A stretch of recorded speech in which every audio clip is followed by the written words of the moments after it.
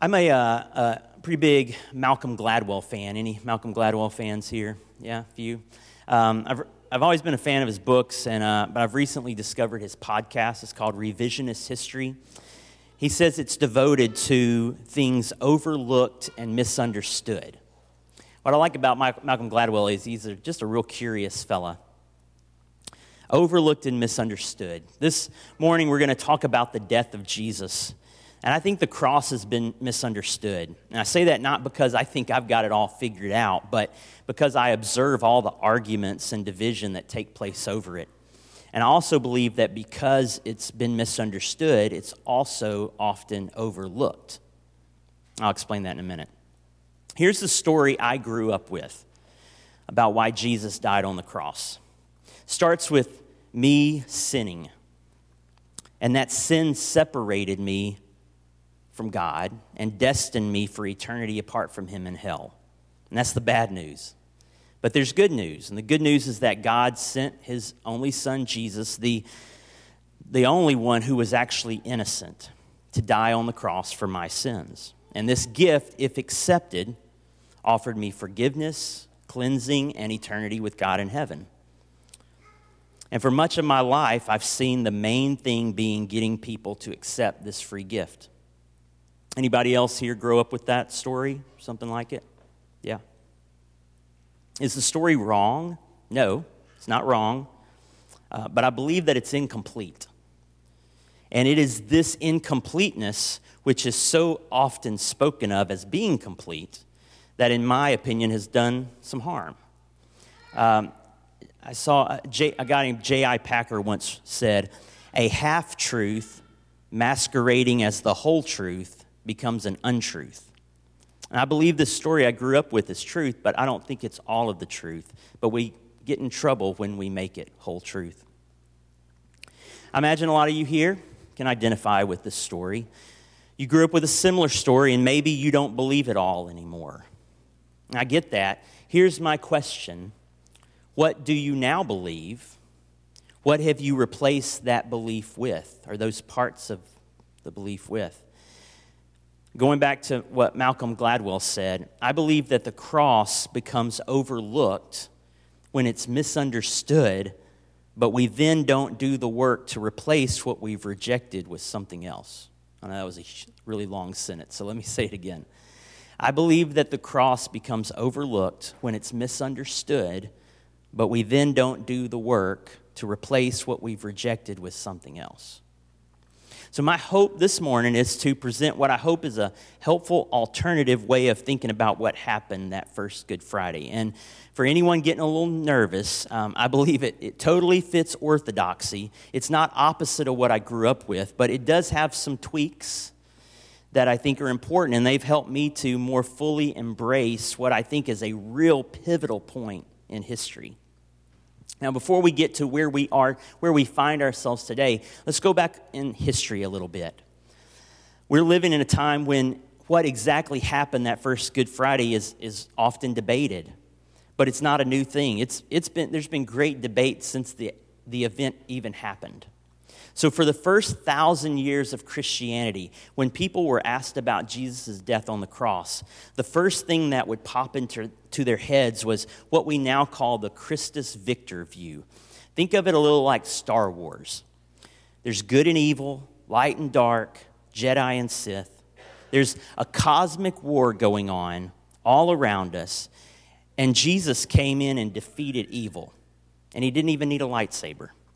It was through His death and resurrection that the victory was achieved. Now, alongside this was something called the ransom theory. In the midst of this cosmic battle, humanity was caught up in it and was now held captive by Satan, powerless to free ourselves. But Jesus, through His death on the cross, set us free. Mark 10:45 says that He gave His life as a ransom for many. This was the primary belief for a long time. But then some began asking the question, what about our culpability as humans?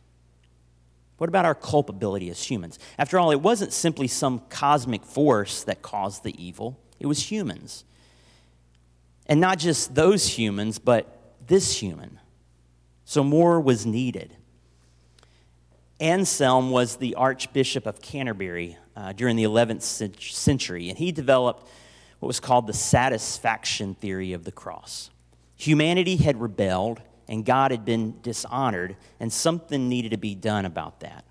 And the only answer was for us to experience his wrath and be punished. But instead, God sent his Son to take on that. Now, fast forward 500 years to the time of the Reformation, 16th century. At this time, there was a belief that at death, the soul needed further purification and punishment before a person could go to heaven. So there developed this idea that a person would spend time in a place called, anybody know? Purgatory. Good job. Before they could go to heaven. Now, there's not a lot of real evidence in Scripture for this, but what made things really bad was that those who had money had privileges over those who didn't. For example, a family member of rich Uncle Joe, who has just recently died and who his family knew was destined for a long period of purification and punishment, they could purchase an indulgence. You know that word? They could purchase an indulgence which would shorten his time in purgatory. So awesome for rich Uncle Joe, not so much for poor Uncle Jim. And this is one of the things that deeply irritated Martin Luther, who was one of the leaders of the Reformation. One of his adversaries was a guy named Johann Tetzel, who collected those indulgences. And he was known for this clever marketing jingle. A coin in the coffer rings, and a soul from purgatory springs. Clever, right? But at the heart was tremendous injustice, and it fired up folks like Martin Luther. See, the reformers did not say that punishment wasn't needed, but they said that the punishment had already taken place. The punishment for all of humanity's sin had been poured out on Jesus, and to say that it needed to happen again and again robbed the cross of its power. So you might know this view is called penal substitutionary atonement. Ooh. Carry that in your back pocket this week. Penal simply means penalty, punishment. Substitutionary just means a substitute is involved. And atonement is just the fancy word for the process by which we are reconciled to God. So penal substitutionary atonement is the primary view that has shaped evangelicalism today, and it definitely shaped the kind of church I was a part of growing up. Now let me pause for a second. A lot of history. Some of you like history. Some of you are like, Context matters. Here's what I mean. Christus Victor, the first 1,000 years, people understood battle in a way that we don't really understand it today. Anselm, he lived during feudal times where there were feudal lords, and it was a big deal to honor those feudal lords, and there were consequences when that didn't happen. And then the Reformation is super legal, right? There's crime, so there should be punishment/justice. It's important to note that Martin Luther was training to be a lawyer in his earlier life. God is in all of this, but so too are humans. It doesn't diminish God's role, but it's important to remember because we all live out of the context that we've been born into. And these contexts change over time. We're shaped by our context, and that's okay. Just want to point that out. So back to today. Let me say that a lot of where we're going from here on, I have really been shaped by a fellow named N.T. Wright, and specifically his book, The Day the Revolution Began, which Ben reminded me we actually have in the lending library. So if you want to dig a little deeper, it's called The Day the Revolution Began, and it's awesome. So I mentioned earlier that the story that I grew up with, it's not wrong, but I do believe it's incomplete. And part of the reason is it's all about me. N.T. Wright kind of frames this with a goal, a problem, and a solution. So here's what I grew up with. The goal is that I go to heaven when I die. The problem is that sin prevents me from going to heaven. And the solution is that Jesus' death on the cross brings forgiveness and allows me to go to heaven when I die. Okay? I think a lot of you know that. You know that. N.T. Wright asks, what if we have the goal wrong? How would that change everything else? I remember when I was younger hearing the story about the thief on the cross, the guy that's on the cross next to Jesus. And in that moment of death, he comes to believe that Jesus is the Son of God, and he says, remember me when you come into your kingdom. And Jesus says, today you'll be with me in paradise. You know, in that last moment before his death, he accepted Jesus as his Savior, and he gets to go to heaven. Or I remember hearing similar stories of people doing the same thing on their deathbed after living life as a hellion. You ever use the word hellion? You should. Good. Hellion. It's a great word. You know what my response was to stuff like that? I was a little jealous. Here I was trying to live this good Christian life, not getting to have all the fun that the hellions were having. And then they get to live however they want and then still get to go to heaven. You know, to say that my view of all this was a little warped is quite the understatement. But that's where I was, because that was the goal, and that was the problem, and that was the solution.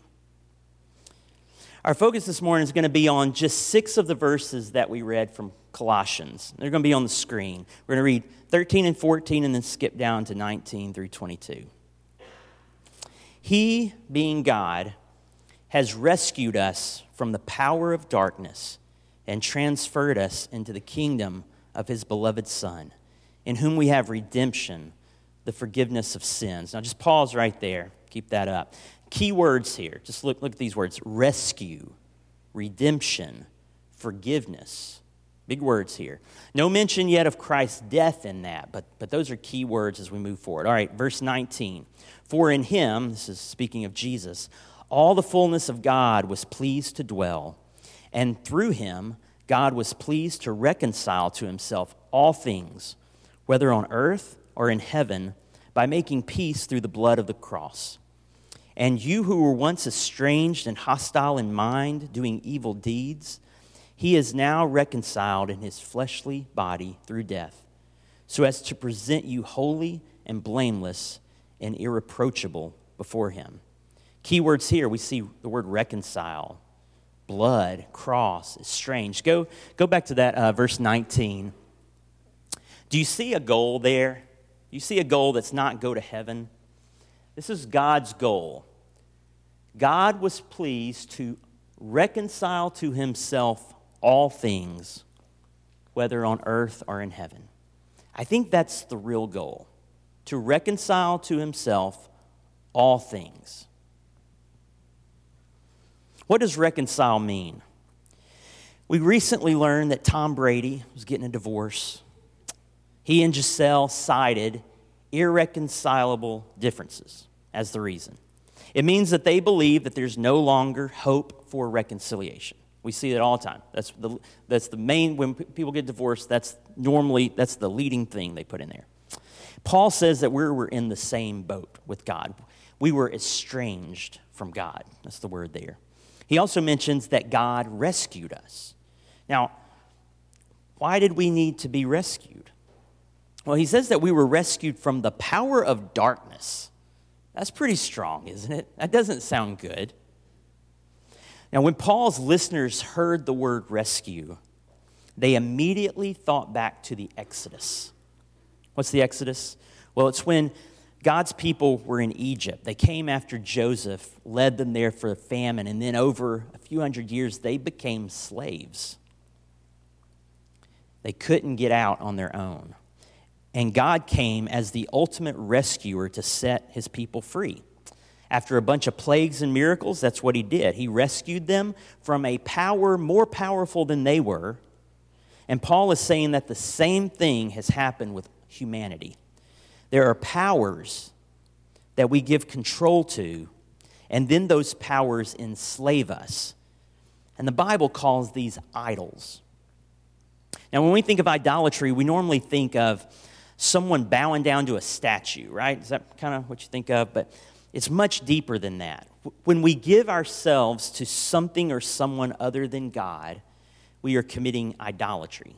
Said another way, when we turn to something or someone to give us what only God was meant to give us, which is the essence of worship when we talk about worship, we are committing idolatry. And the Bible over and over again links idolatry with slavery.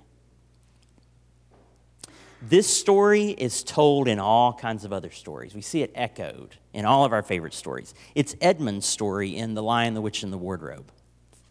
He has believed a lie that the witch can offer him something he doesn't have. And it's not just Turkish delight, as great as that is. It's power. He wants more power than his brother Peter has. But the lie leads to action, and the action leads to slavery. We'll come back to that. When we commit idolatry, when we worship created things rather than the Creator, we are giving over power. And when we give over power, we can no longer be who God created us to be. And do you know who God created us to be?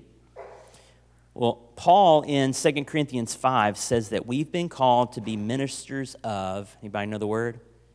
Reconciliation. There it is. Ministers of reconciliation. God's ultimate goal is to reconcile to himself all things, and we're meant to partner with him in his work.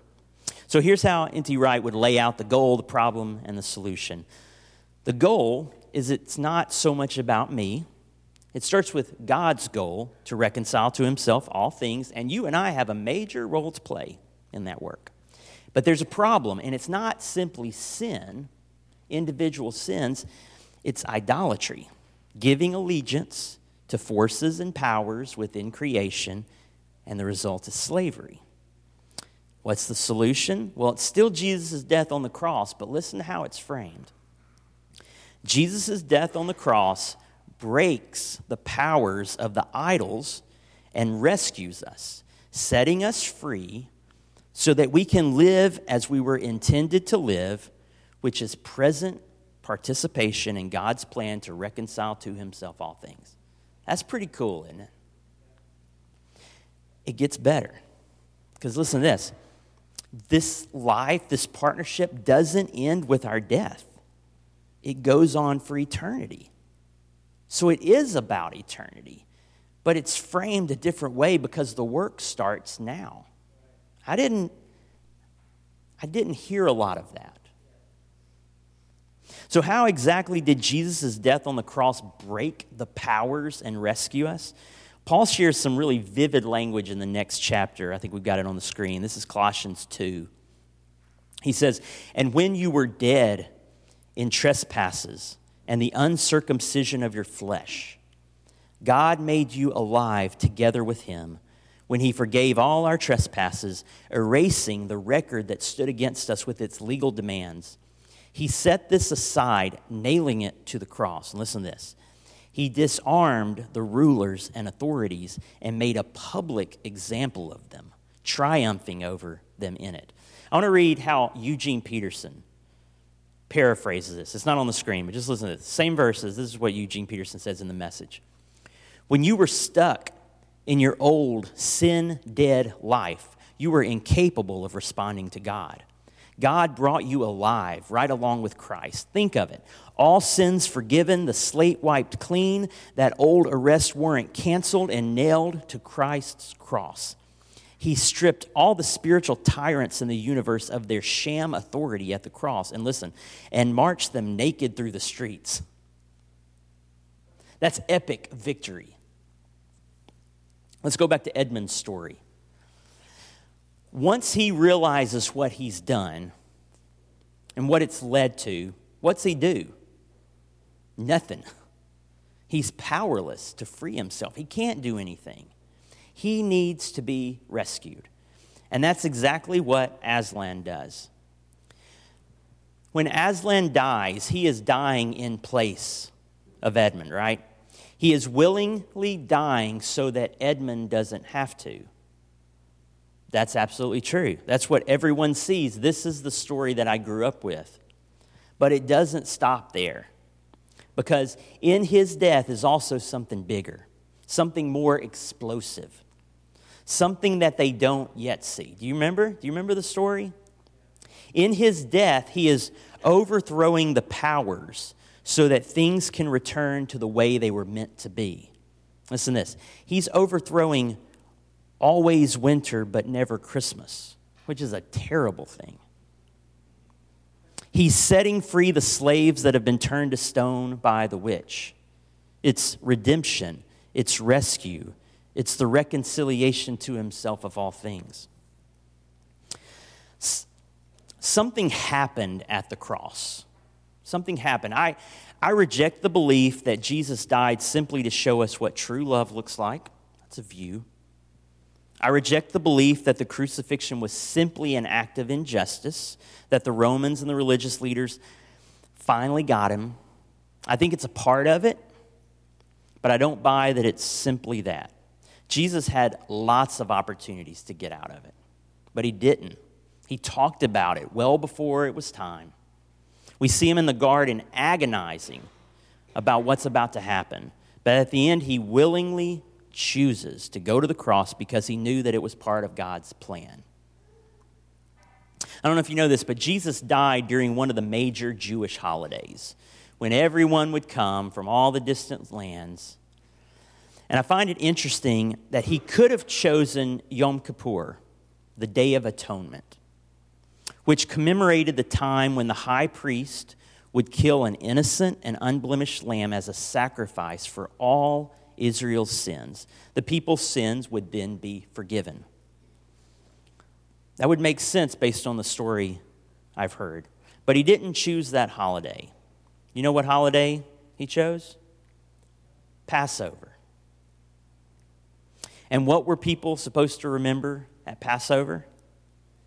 It was when God rescued his people from Egypt, from slavery. Pharaoh was a powerful man, and in plague after plague, he refused to listen to Moses, who was God's representative. And so in the last plague, death came to Egypt, but death passed over those who were covered by the blood of the sacrificed lamb. So I think Jesus' death is connected to the Day of Atonement, individual sins being forgiven, but it's bigger. It's about slaves being rescued and becoming who they were meant to be, God's people, his new nation. N.T. Wright says it's all about vocation. Now fast forward to Jesus' day. The blood of this new and ultimate sacrificial lamb was going to provide forgiveness for sins, right? But it wasn't simply so we could go to heaven when we died. It was way bigger. It was about today. It was so that we could be rescued and set right, so that we could be about the task of partnering with God in his goal of reconciling to himself all things. I was thinking about this. I have had lots of questions in my life, especially in my adult life when it comes to matters of faith. Lots of questions, lots of doubt. I've talked about it a lot when I've been up here. If I could boil down things to why I'm still here and why I'm a Christian, it really boils down to two things. One is I believe Jesus' way of living is the best way of living, and it's connected to the kingdom of God. I just can't get past that. And I believe that I'm incapable of living that kind of life on my own, that I need help, that I need to be rescued from myself and from all the powers around me. And I believe that Jesus did that. I am so glad that every Sunday we're reminded of these foundational beliefs when we say together the Apostles' Creed. And I'm so grateful that we end our time together by remembering the rescue that took place as we come to the table. And that's what we get to do this morning.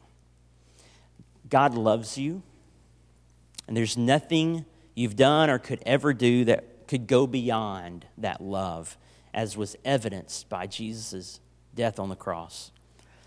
And he invites each one of us to receive this love, this gift. Let's pray.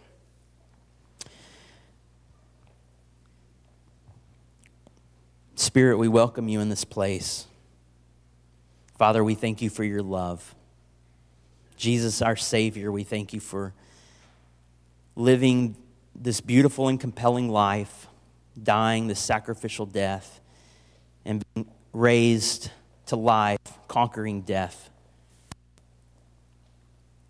We owe you everything. We're grateful to be here.